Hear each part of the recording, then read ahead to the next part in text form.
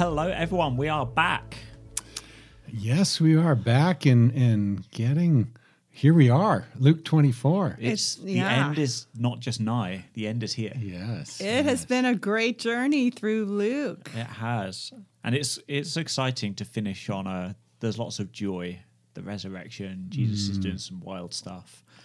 I feel like we should let people know a little of what to anticipate as well, right? Yeah. Because if you listen to the podcast, I think you get to have the inside scoop. And so we're finishing the book of Luke. We're not going to go on and do the book of Acts because we actually did the book of Acts before we did the book of Luke, it may seem a long time ago. We took a couple of weeks ago in Pentecost. We jumped into the book of Acts. So we saw how it begins, but keep on your own if you want to go there. Keep going. Keep reading. That was Luke's intent, to keep reading. But it's also summer, so it's like a little bit of a different season. And so on Sundays, we're going to be looking at the theme of like undivided worship throughout the summer, sort of unpacking the theology of that, looking at examples of worship and worshippers. It's going to be really cool, really practical. And so we're not going to be going through a book. And we thought, hey, this is like, it creates two factors that move us to an opportunity of doing something different with the podcast. Because actually the podcast has had different seasons where it's had different vibes, done different things. Like supporting us going through the book of Luke has been one big thing it's done. It's been, for a long time. Like I bet there's people who that's all they've ever known if they haven't gone back and listened to old episodes. So in the summer, we're not going through a book. And so we're not going to go through a book. But we thought this would be a great opportunity to actually just have some fun conversations about things we just wish we could have conversations about. So, like, Steve, you had one idea, and we've had a few, but this is the one that springs to mind where you were like, there's a bunch of words we use as Christians that actually would be worth just taking some time to be like, what do we mean by that? Yes. So the sort of Christianese words that are sort of unavoidable, but that often I remember as a new Christian going, I think I should shake my head yes to this or but I'm not or sure smile what in it agreement, means. but I actually don't know what that means. What are some examples of those words? Do you want to give a what was your top one that got you thinking about that? Like charismatic. Yes. We talked about that a little bit, or because it's an English word that means something totally different charisma than it means. And like, so that's how I've always thought of it. But I'm like, no, I don't think that's how it's being used.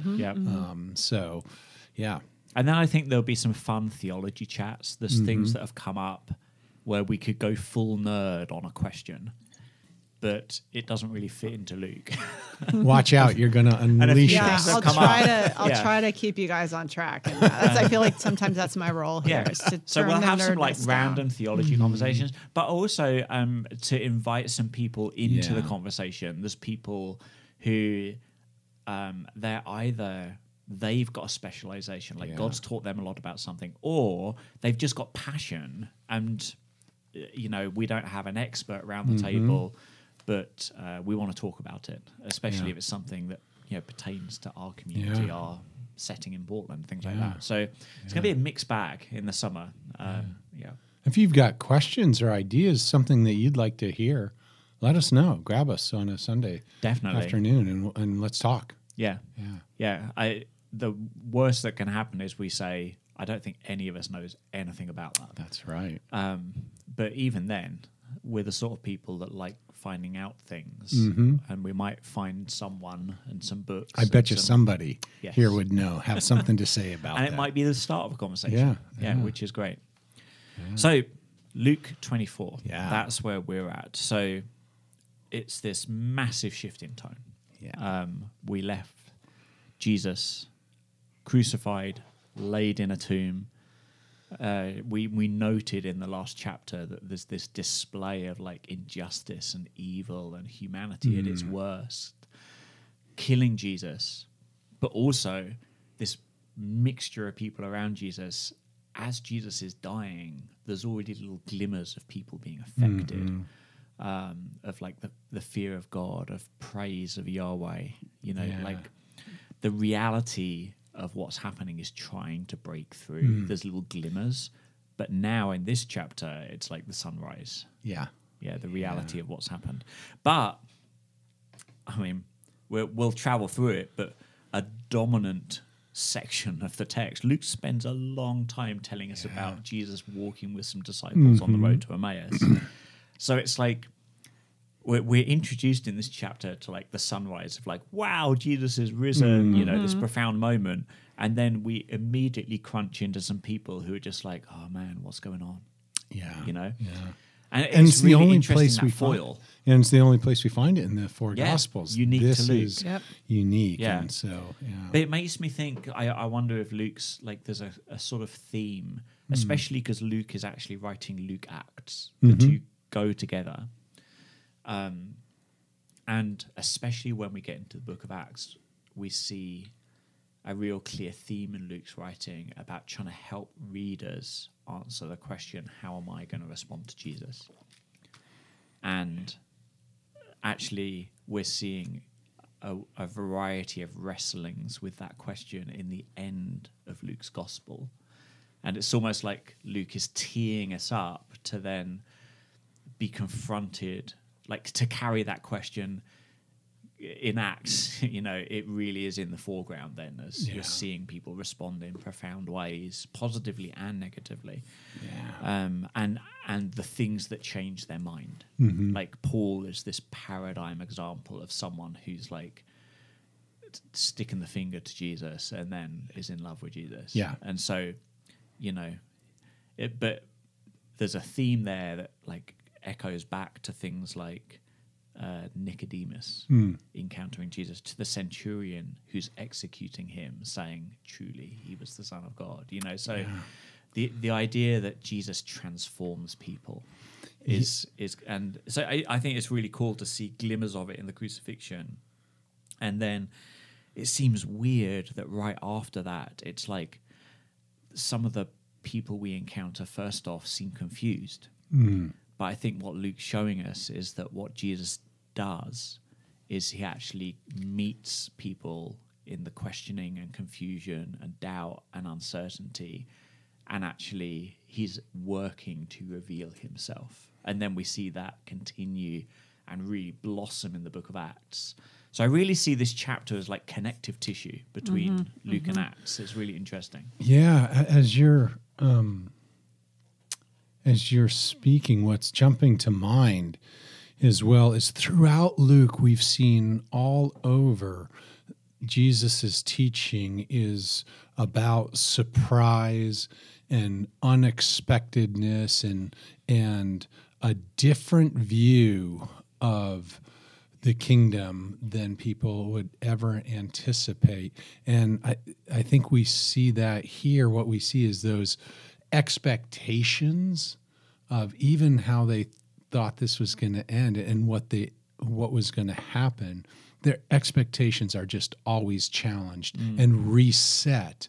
And it's this, for me, I walk away thinking my expectations are too low so often and are just maybe in the wrong direction. And I'm not, so I've got to look up. I've got to be prepared to be joyfully interrupted in my expectations. And that's such a theme. I mean, just because my mind is in Luke Acts, after thinking about that, like that's what those first apostles encountered, the surprise of like the Gentiles too. Yeah.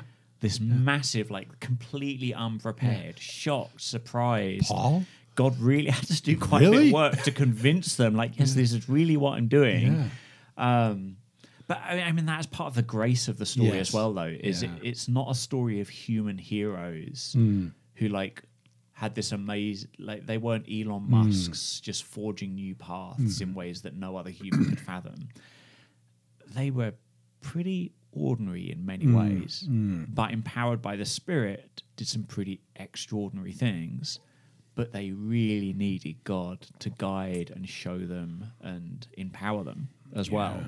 And so I can really connect as long as I remember that that's the reality of the people I'm reading about as well. Very, very humanized characters.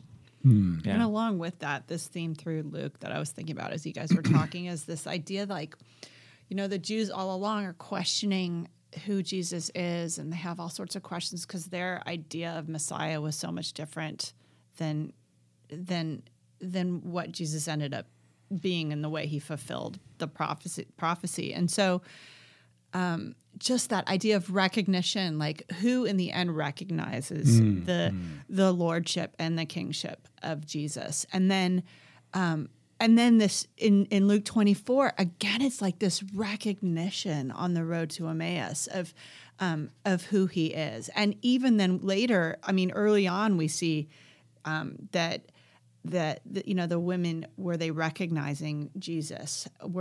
So I just think it's like who when God intervenes, when Jesus intervenes, do we recognize who he is in the moment of our questioning as he breaks through? And he breaks through in ways that we don't expect. Back to your surprise theme. But I don't know. Well, as we unpack this, I've got questions about like, why didn't they recognize him if they knew him, and what does that mean for me? So let's dive in. Yeah. Okay. So we begin. So the first day of the week. So it's after the Sabbath. And this is something we mentioned at the end of chapter 23. Dead bodies, unclean. Can't touch. So they had sort of done some of the burial rites, wrapped Jesus's body in like really long linen cloth and laid him in the tomb. But there's normally other things they would have done. So they're sort of going back to complete the burial rites. And this is the women in particular, and we'll see a list of who it was. And just for, talk about these Christianese things. So I used to always, I know this is evident now, but I just tell you from when I was a kid, reading this story all the time, and say on the first day of the week, and I'm like, that's Monday. Right, because in my head, obviously Monday's our first day.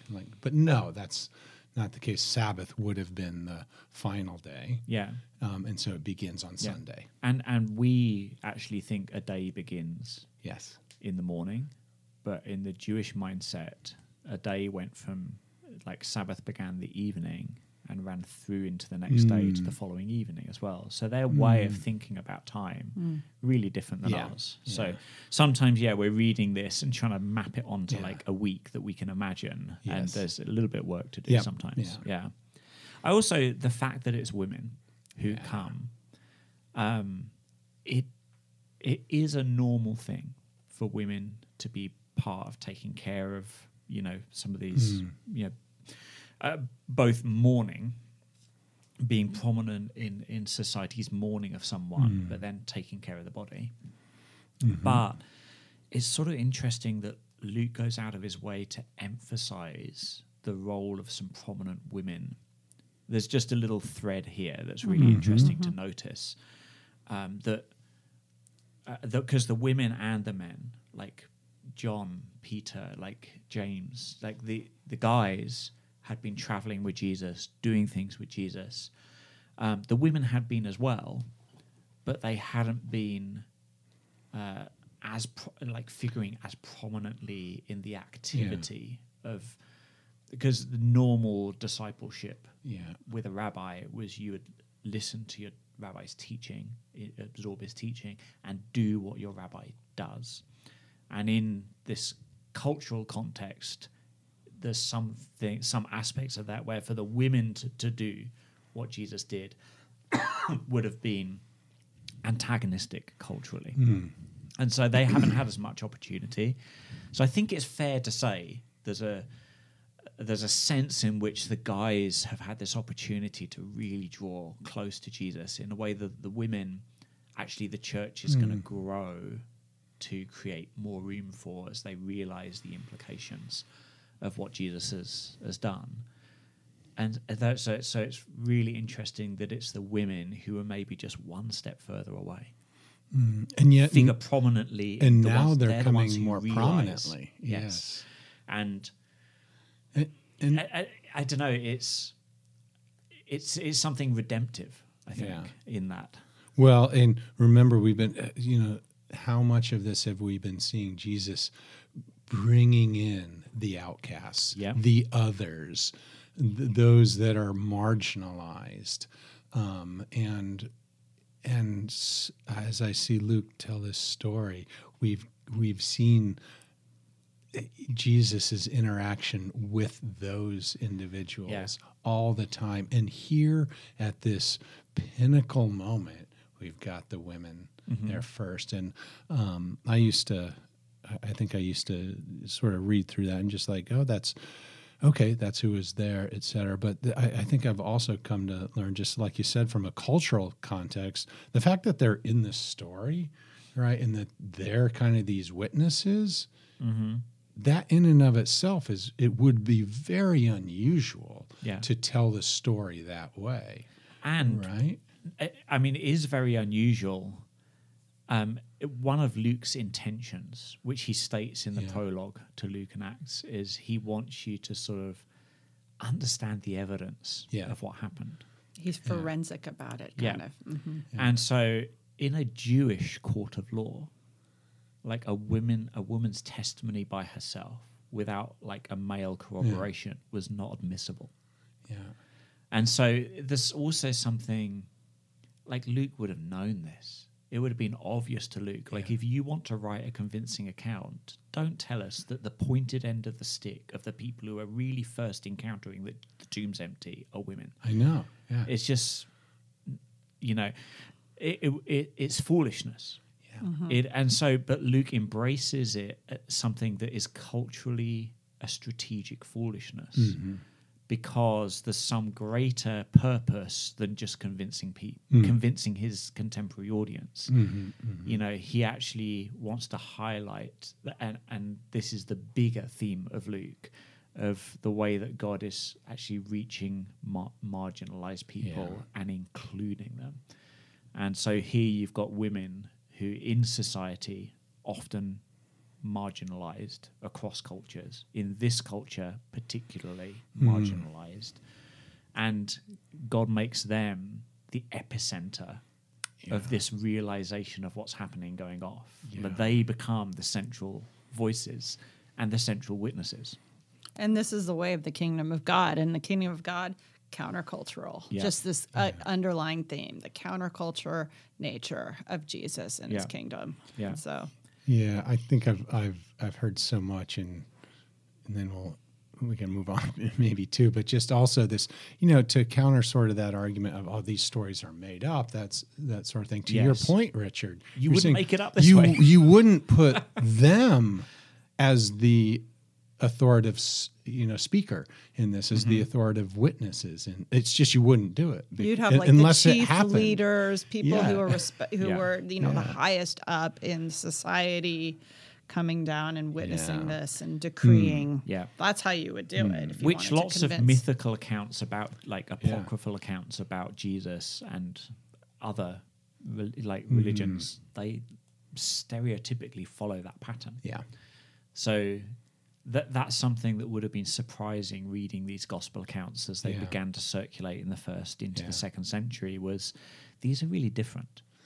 And for us, they're all, most of us don't read loads of other ancient writings. So for us, this is the only thing, and it feels really normal.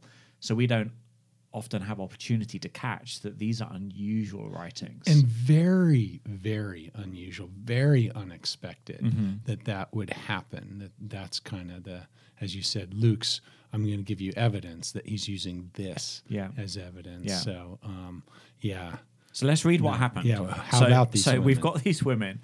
So they come to the tomb early at dawn, and they've got spices, because normally you would embalm the body. And so they've come to do that. And remember the tomb, which was probably almost like a cave, like carved into rock, had a stone rolled against the entrance, which is a pretty normal thing to do.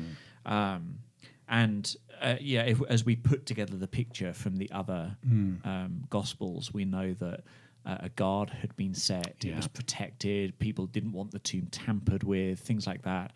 And it almost, you can imagine the sort of yellow and black police line, do not Yeah. cross. That's the sort of scene around the tomb.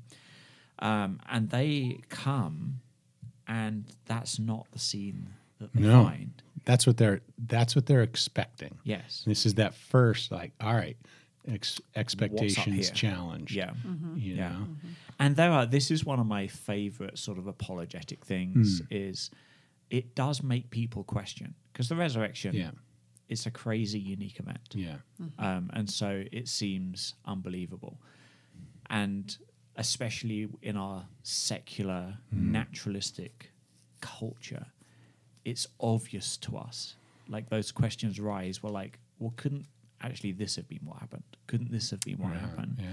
And it's really interesting to examine the possibilities and see how anything other than a miraculous answer to why there's this empty tomb just doesn't fit at all. It's a really fun thing. Maybe we'll do a little this summer. Yeah. Do a little class and on that, or a podcast on that or something. But yeah, it's sort of interesting to pull those threads together, which we don't have time to do all of that today. No. You see me itching, ready There's to say lots of something. good I'm going to stuff hold on off. that, too. That'll be like a B-side podcast that we do. Yeah. Okay. So, but they don't find the body, and the way Luke writes, I really like this. So they go, the stones rolled away, they went in, the body's gone, and they were perplexed, right? So they were not going anticipating, like, maybe he's going to have risen, like he said. Yeah. Because they just didn't understand. When Jesus talked about rising from the dead, the Jews had an idea that there would be a resurrection. The only box they had for that was at the end of, at the end of history, at the end of time, the resurrection at the end. So they, like, their only conceptual way of interacting with Jesus' words would have been to try to put together what he's saying with the fact that, like, yeah, when everyone rises, you'll rise too. So they're not going anticipating that. And so they're confused. And you can only imagine, they've seen someone they love be poorly treated, crucified, mocked, abused, all of these things, thinking, oh no, what next? We managed by some miracle to have him actually not eaten by wild animals, which would have been more the norm for a crucifixion victim, but put in this rich man's tomb, and now he's gone. Probably anticipating hurt. So, like, walking into an empty tomb is a low moment. So I just think the translation here of saying perplexed doesn't quite It's cut quite it. the... When we really imagine, what they must have been feeling at this moment. But their perplexed state does not last long, and they see two men, dazzling white. So this is really common imagery for angels, for, like, God's divine workers, like spiritual beings who can appear and interact with this physical universe. Appear in this physical universe as God's agents, often dazzling white. And then the thing that happens every single time, I think an angel shows up, they're like, oh no. Boom. Oh, we're frightened. They're bowing, they're like on their faces, because they're in the presence of something divine, of God's agency and power, So it's a normal, understandable thing. And then the normal thing that happens with angels as well, which is a really interesting biblical theme about our response can so often be fear, and nearly every angel offers reassurance. Yeah, do not be afraid, but not here. But they don't say don't be afraid, but they get to the thing that's making, like, the deeper pain they've encountered walking into an empty tomb. And it's really interesting that they start with a question. And I think, all the way through, Jesus has been interacting with people. Our Western way of talking about stuff is very often like the first thing you do, make the truth clear, make the plan clear, make the strategy clear, make the product selling point clear, like bring clarity. It's just our norm. But Jesus very often puts some hooks in the water And then once people had, like, it just postured people to be inquisitive in some way, and then he would provide some truth. And actually, the angels do the same thing. And we see people, when he asks questions, people truly leaning into the question. He uses it as a device. And so this question, why do you look for living among the dead, was meant to have them really lean in and engage and really consider their response in an evaluative way. Yes. Because what they go on to tell them is stuff that's really close to what Jesus has already said. And so the question is going to be the approach to reevaluating those things that Jesus has said that now they're saying too, to help them see it in a new light. And the new light is going to get this almighty kick up the backside of the confrontation with the fact that he's not in the tomb. Right. So there's something that needs explaining. Yeah, so I really like the way that God is using these angels to try to draw people into an interaction with what's happened. Yeah. It reminds me too, just like the power of that question why. Is pay attention when somebody asks you that, when you ask someone that, to really listen to that, because like you said, it's a moment to pause and to reflect on what you do know, and then maybe get to a different conclusion. And that's what they're doing here. Yeah. Because they, why do you seek the living among the dead? And then, so I can imagine them pausing and like, he's not here. Yeah. He's risen. And then twice in here, we've got, Luke's using this term, remember. First, he says, remember how he told you that he was still in Galilee, that the Son of Man must be delivered into the hands of sinful men and be crucified, and on the third day rise. Yeah. And they remembered. So that why I connect with, now I'm reevaluating all those things, and I'm remembering what Jesus said to us, and they're changed. Yeah. It's like they've got an empty tomb in front of them. Like, why do you seek the living among the dead? Like the invitation to reassess. The statement, like, he's not here, but he's risen, which is an answer, but it's an answer that needs to be enriched by understanding how this is actually a part of what Jesus said his mission was and what he was going to accomplish. And so, and they do remember. They connect up the empty tomb in front of them with the fact that, like, Jesus has risen, with, that's what he meant. Yeah. Just like the light dawns on them. So it works.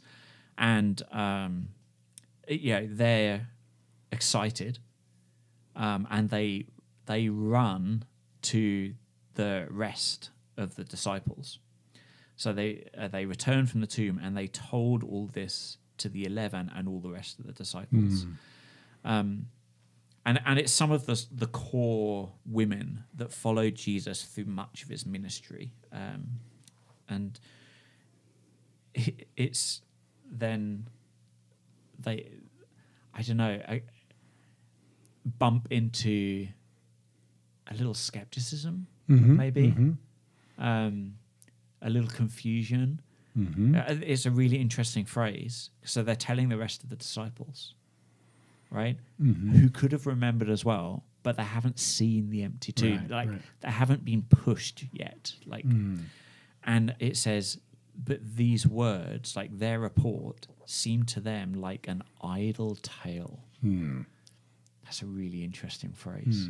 Unpack idle. Yeah. Oh, wait. I just want to stop for a second. Tale. I just have to interject. Every time I read this passage and then the concurrent ones in the other Gospels, I just love how it's the women who are the first ones to go out and share the gospel. The women were first. Yeah, and they needed to convince, not just sharing. Like, hey, Jesus is risen. Really? That's awesome. Yeah. But like, yeah.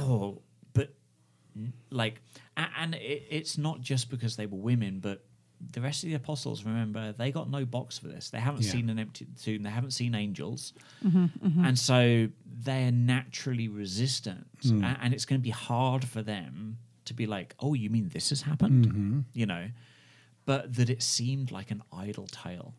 So it's a tale. So like it seemed like a fabrication, but not any fabrication. Like you're just wasting your time. Like you're distracting us because right now we're grieving. You know, it just it interrupted the, like, I don't know, the context, emotional, cognitive sort of context that they were in. It was really hard for them to get from that to where these women were at. Well, and I hear that, and it's almost like, you know, just like they went with no expectation. As you said, the women didn't have a box for this.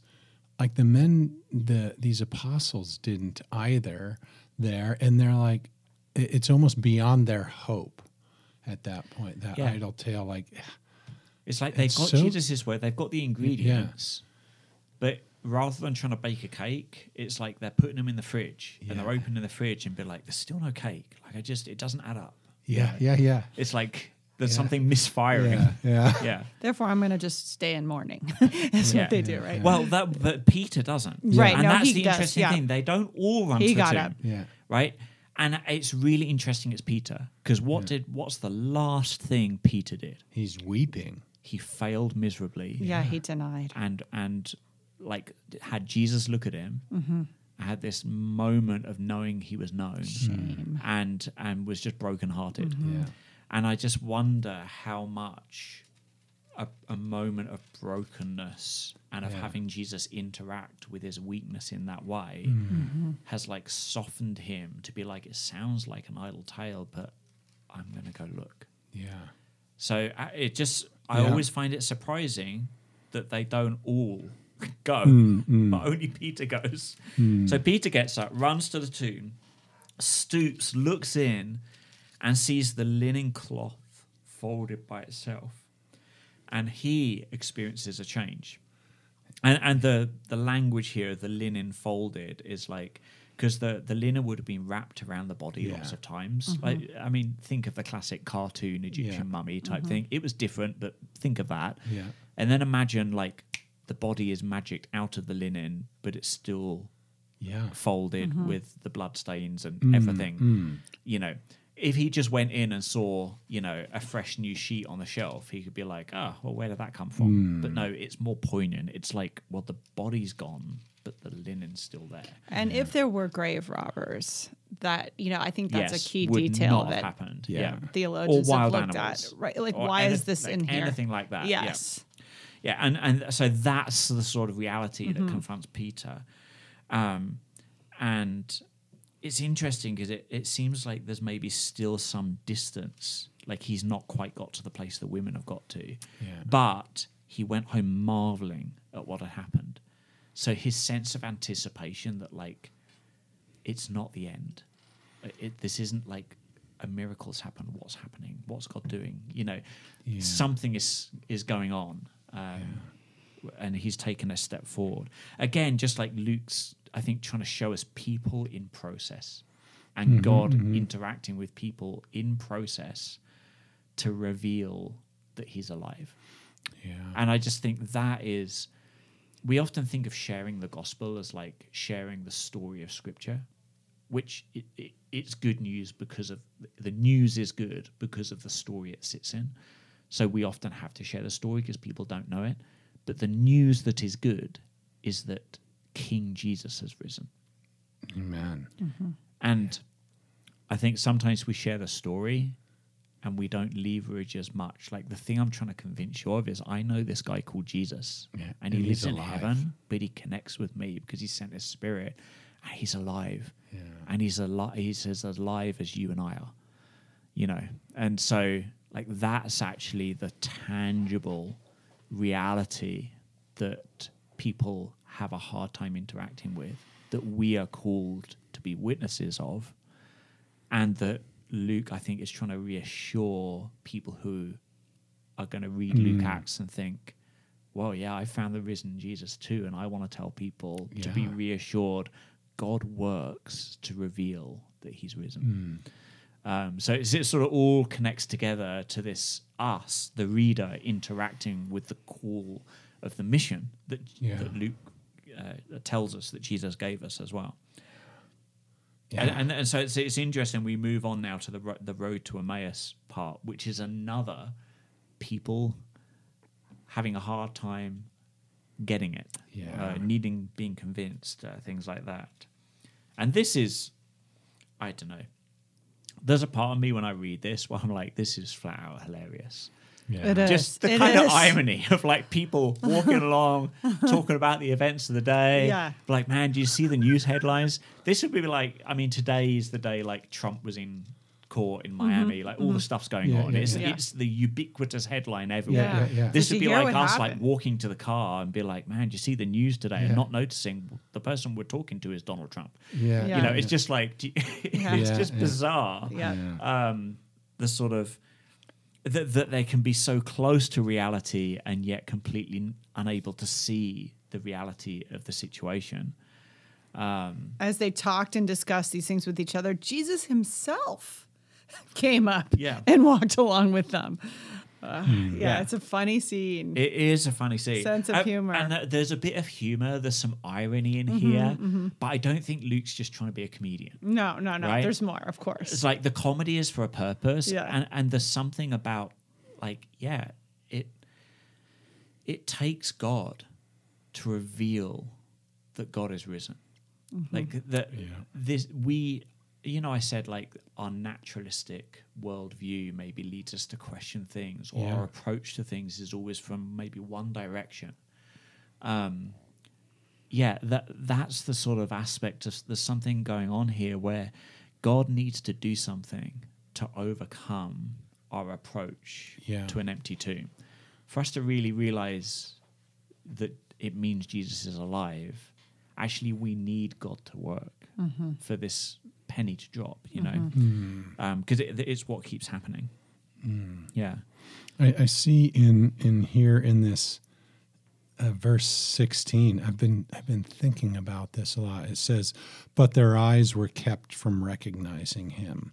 Yeah, I know. Yeah. And it's been going around and around in my head, and I also thought, you know, we've talked a lot about these consistent themes that Luke's been getting across, and he's been talking about, how often has he talked about blindness throughout his story? Because I first read this and I thought, oh, this is somehow God keeping him from recognizing, Jesus keeping him from recognizing. I don't think that's what's happening. Like Jesus is put on a different voice or something. I think there's something else that is preventing them from them recognizing it.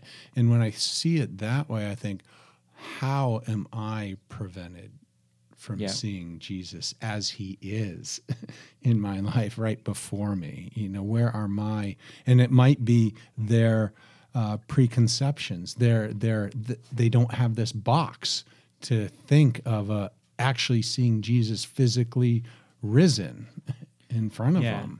And like early on in Jesus's ministry, he talks about, you know, you have eyes to see, but you cannot perceive. Yeah. You have ears to hear, but you cannot actually hear.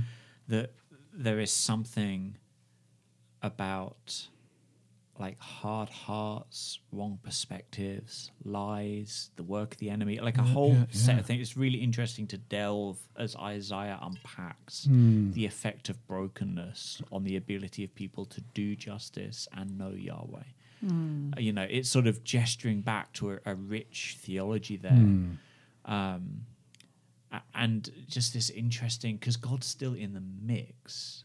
It's not that those things prevent God, but part of how God draws those things out is by is to allow blindness to manifest. It's like God's going to help show you you're blind by letting you walk into that wall. Yeah. Because sometimes that's what it takes to create the question, you know? And so, and just we'll see at the end here, like Jesus says to them, you know, you foolish ones and slow of heart. So what kept them was there's some foolishness and slow of heart, or whatever that means. Like those are the ingredients that have got in the way as well. Yeah. But their response, he's kind of like, "Hey, what's going on? What are you guys talking about?" As Jesus would. He starts with that question. Yeah. And they're kind of like, where you been? Yeah. What do you mean? Haven't you heard about everything that's happened?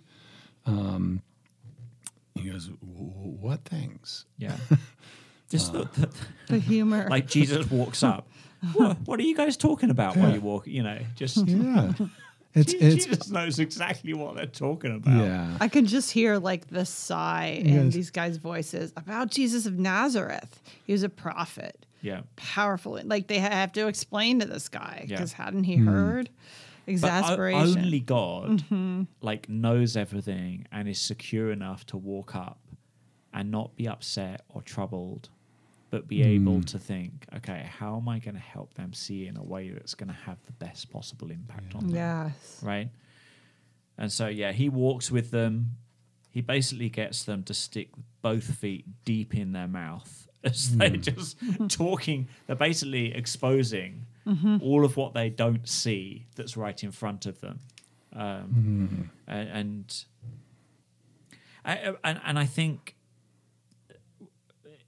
it's really interesting because they don't just, it's not just like they're digging their own metaphorical grave, but Jesus is asking them questions, and actually one of the things that comes out is that they have some longing.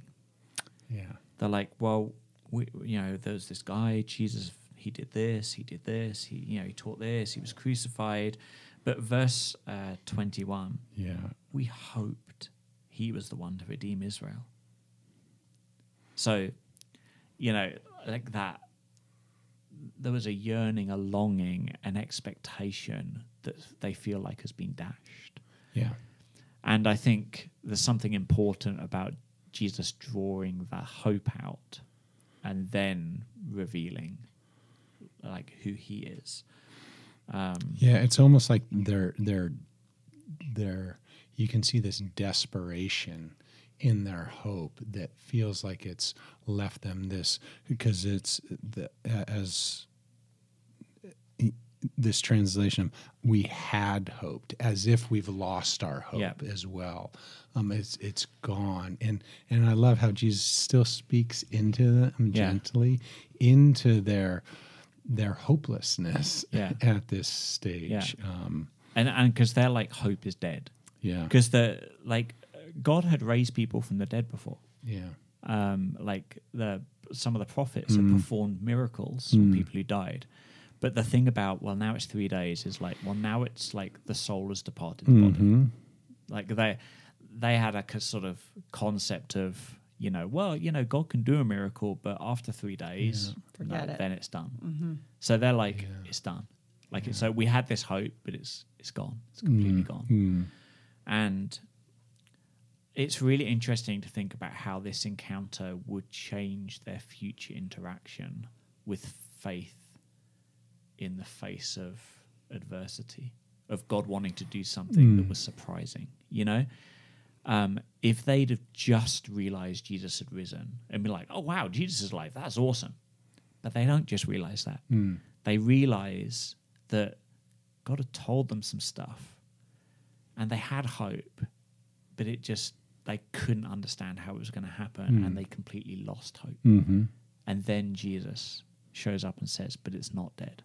Yeah. Like that's going to have a profound impact in the future on these people. Like they're going to have the kind of faith that is not going to be easily extinguished anymore. This doesn't just reveal to them Jesus is alive. They learn something qualitative about the nature of hope and faith. And there's something really rich going on here. And that's the sort of, it does seem like a comic scene. And it really is. But Jesus is actually trying to do something really deep to set these people up for what's coming next. Yeah. Because it's going to take a whole whack of surprising faith to be a part of the book of Acts, basically. Yeah. So they, they have all these interactions. Jesus draws these things out, and he says to them, "Foolish ones, slow of heart to believe all the prophets have spoken." And I think that actually really connects. Is like part of the foolishness is God has said what he's going to do, and the foolishness was not taking him at his word. Mm-hmm. Like, because and that's the foolishness is, yes, we can explain they didn't have a conceptual box for a resurrection. They just couldn't conceive of what was about to happen. But it's not they couldn't conceive of it because God hadn't said it. They couldn't conceive of it because they'd created a whole worldview that precluded it. And they inhabited that worldview. That's the foolishness. And I think that's then like a really interesting warning to us of the need to like be moved into the kingdom worldview, so that we don't be foolish. Like, it reminds me of Romans 12, like to be transformed by the renewing of our mind, so that we can discern God's perfect will. Yes, that transformation. And they needed that transformation as well. They did. And do we take God at his word? I mean, we are here learning in the house of learning, talking in this podcast, going to church on Sunday, learning from the sermons, learning God's word. Do we take God at his word? Are we foolish? Do we only take some of it, that which feels good, and not all of it? Yeah. What would Jesus say to us today about our unbelief in certain areas? And I think it's so beautiful because we have the slow of heart to believe, which warns us of the danger of being slow to believe God. But at the same time, the way God interacts with the slowness of heart is, yes, it gets pointed out. But it doesn't get pointed out as you're slow as heart to believe. So, yep, I'm Jesus, I'm alive, and you're done, I'm out of here. Yeah, no, it's not grace. Condemnation. It's not condemnation. Jesus, he interacts with the slow of heart to help them believe as well. So it's just this interesting blend of, if we sense slowness of heart, we have hope that because we know Jesus will come meet us and teach us to believe. But also, if we sense we have a slowness of heart, we kind of feel like, I'm not okay with that. That's a bad thing. I want to be cautious. That's dangerous. So we're not going to be cavalier about having a slow to believe heart just because God can interact with it. Yeah. And so the two really wise things come together. That verse 27 is, it's got to be one of my favorite verses here too, because after he addresses this, "O foolish ones, O slow of heart," you've kind of missed it, is what he's saying. And then it says, beginning with Moses and all the prophets, it says he interpreted to them. So as you said before, it takes God, to show up and to move someone to believe in God. So this is Jesus himself, but it's also what he's saying there to us is also he interpreted to them in all the scriptures the things that concerned him. And so, like, sometimes I go, wait a second, am I reading my Bible thinking this is all about Jesus? And he's on every page. He's the fulfillment of it all. From Moses, the prophets, into the New Testament. It's all of it, and so there's so much to learn and unpack. And this whole section has got to be, it's I don't know. This has been one of the most profoundly personal and kind of changing sections of scripture in my life. I love this. It reminds me of when Jesus says to the leaders, like, you search the scriptures, you read Moses, and so you should. Yeah. But these testify of me. Yeah. The same concept. So they're on this long walk with Jesus. So he's explaining all the scriptures. Yeah. They get near the village where they're going.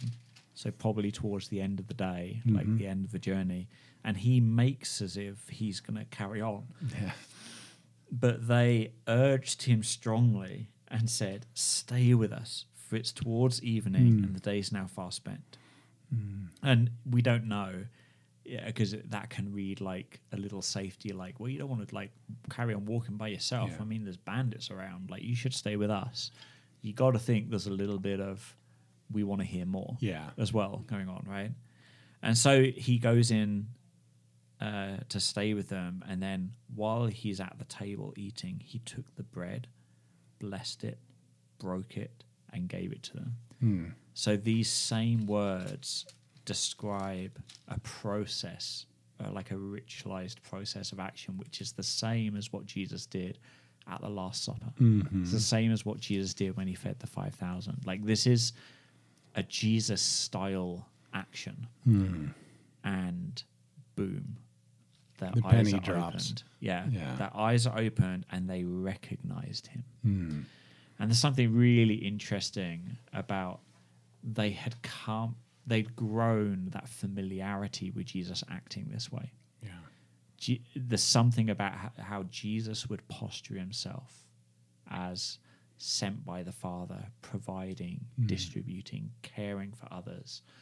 You know, a whole set of things that we talked about when we talked about the Last Supper. And those things being on display again, that's the moment. I love that. Like, around that set of things, that's when they recognize Jesus. It's not they recognize his face, they recognize his haircut, they recognize his clothes. You know, like the things we tend to recognize are more external. But there's something about how he positions himself at their table that help them recognize. And then, like, you have the amazing, like, tantalizing, he vanished from their sight. I know, that's so abrupt and magical, and what an amazing thing to imagine. How did he disappear? Did he just like vaporize? Did he just like sneak out the back door? What did he do? I have all these maybe questions. there was the Star Trek teleporter sound. Just like he dissolved away. So that's kind of interesting. And it could be meaning a miraculous thing, or it could be, you know, they were like, what? Looked up, covered their eyes, and then he silently slipped out. Walked out. We just don't know. We don't know. But there's something strange about, like, if I'm like the hero and I get recognized, you're gonna want to why stay. slip out? Stay and be like, see, I told you all the way.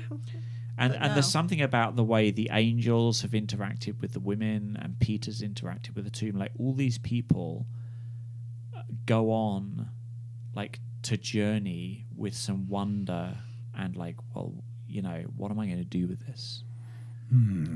Right? So all of these people are having, like, profound moments of realization, but followed by so now what? And Jesus creates a massive so now what with these people who've so far had the deepest, richest, clearest explanation.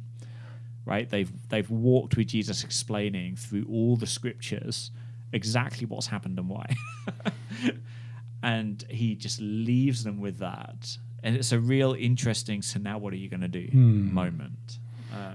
I see this continuing theme too of sight and blindness in here continuing, and now it's like I see Luke kind of this play on words almost. He's vanished from their sight, and yet their faith has been stoked and renewed. These next words are, did not our hearts burn within us while he talked to us on the road, while he opened to us the scriptures? And they go and they tell people of what happened. They tell the rest, but it's like their faith is now real. And I think of Paul's words, hey, we live by faith, not by sight. And like just this interplay of not being able to see what's right in front of you. And it takes Jesus unpacking, it takes Jesus pointing to himself and revealing himself to them.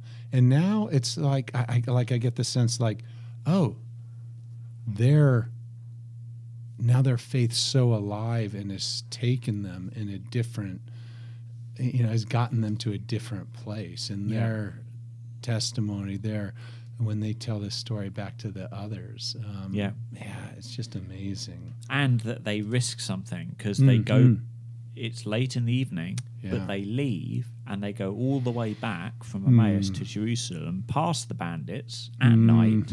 They do the dangerous journey to go find the rest of the disciples and be like, guys, you never guess what happened. And they get there, and already they're saying, yes, he's risen. The other 11 are saying he appeared this. to Simon. Yeah. So like they haven't all seen him, Right. but some people have some evidence. What's going on? And it's really interesting because what we're going to have next is Jesus appears to them on as a group. But I think Luke's trying to show us the power of witness testimony because Jesus is going to ascend. Yeah. Like the way Jesus is going to carry forward his mission is not by appearing bodily to everyone that he wants to reach. Jesus is going to use Witness testimony. Yeah. And so it's really important that we see the power of witness testimony play out. And that's what we're seeing. And as it's kind of the whole group are coming to a consensus realization, like he has risen, that's when they have the personal encounter and Jesus appears in the midst of them. Yeah. Peace be with you, he says. Yeah. I mean, I just think of when I think of this encounter, I think back to of my faith journey in kind of walking away from Christ at some point in my youth, and I see these disciples, right? They're walking away from Jerusalem. They're leaving, and they're leaving kind of what they had just seen happen.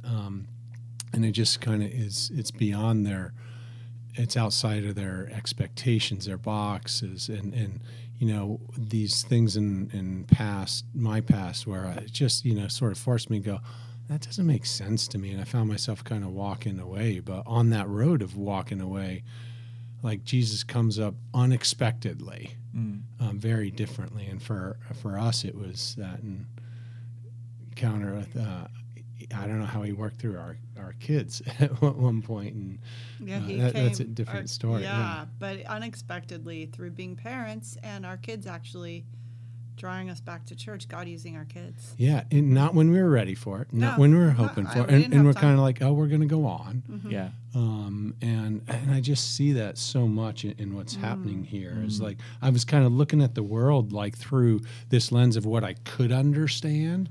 That was the sight that I had. Yeah. Versus, and my expectations, I think, just really not big enough to conceive that how God could really meet me. And it took, an encounter, actually seeing Jesus, really someone witnessing to me and seeing the power of that witness in my life to get me to go back and say, hold on, I need to read more about what's going on. Here. And so I don't know, there's so many parallels I see there, and that's really cool. I love this story. Yeah. And so they they're still like, oh, you're not dead, but they're like, are you a ghost? I mean, they use the word ghost, they use the word a spirit, but that's our sort of concept for that. And Jesus is having to convince them. He's like, no, like, don't be afraid, I'm not a ghost, like it's actually me, like I've physically, bodily risen from the dead. Like, look, my hands, my feet, like, guys, give me some food, I'll eat it. Like, he has to work to help them understand like what's actually happened. And then there's this beautiful, he affirms, like, this is what I said while I was still with you. And then he opened their mind to understand the scriptures and said to them, thus it's written that Christ should suffer, on the third day rise from the dead, and that repentance and forgiveness of sins should be proclaimed in his name to all nations, beginning from Jerusalem. So not just this is what I said would happen, I died and rose, but this is what I said would happen and what the scriptures say would happen, that I would die, rise, and that the gospel would be preached to people, and that people would find forgiveness and repentance and healing from sin. And so he's helping it all the jigsaw come together. Yeah. It's like, yeah, they've got a few pieces put together, and Jesus just turns over the box and shows them the picture on the front. Oh, you know? yeah. But the interesting thing is that connection of like, as it comes together and they realize that this is part of God's big story to reach all people, to restore and redeem all of creation. This is like a pivotal moment. Mm. And the next sentence is, you are witnesses of these things. Mm. So having just had the power of witness testimony elevated, then they are commissioned to go use that power to now go witness to others. Yeah. But with the twist of which we just talked about with Pentecost, wait until what my Father has promised comes and you're clothed with power from on high, until the Spirit comes. But I think of that like you're witnesses of these things almost being like this baton in a relay race. Like the women witness something and they pass it on to Peter. He's not quite sure, but then he witnesses something and then he has something. Yeah. And then they're in the room and these people arrive who've witnessed something and it affects other people. And it's like Jesus saying, you know, you've got something now. Like go pass the baton on, you know, to others that Jesus he's risen, that I'm alive. Yeah. And not just I'm alive, but I'm alive for this purpose in this storyline. And you are as well. Mm-hmm. You have a purpose. We've been spending a lot of time, Richard, talking about like the missional, what a missional people looks like, and it's not just saved from something, but saved to do something and to something, to be a part of what God's doing, to join Him in what He's doing, and saying, proclaim your testimony to all the nations, because my heart, God's saying, my heart is for all people to come and know me. And that we get left with that sort of cliffhanger actually, because then Luke takes us to the moment where that baton is just left in their hands, and they're waiting for the Holy Spirit to come, because he led them out to Bethany, he blessed them, and then he parted from them up to heaven. So Jesus ascends, which is the ultimate, like, I've completed my mission, and I've commissioned you. So like the baton has been handed over. And then they worship Jesus, which is interesting because like that clear indication that Jesus is an object of worship is like the full realization that Jesus is God. There's the little connection there of really understanding who Jesus is. And then they returned to Jerusalem with great joy, and they were continually in the temple blessing God. Yeah. So they're like excited, celebrating, hopeful, anticipating, rejoicing, and waiting for what God's going to do. Yeah. And then Book of Acts. Then we're in Acts. Yeah. And we'll see what happens Yeah. after the Spirit comes, and Yeah. that story, dive into it. Yeah. I always makes me want to read Acts when I finish reading Luke. Yeah. So I can recommend that. Yeah. So there we are. That's the end of the book of Luke. And it leaves us, and the way Luke writes, I think, leaves us not just with a sense of their experience was rejoicing and anticipation, but the connection to us, either as a skeptical reader of Luke, well, is he alive? Like what he said and what is said about him is like there's a witness being presented to me.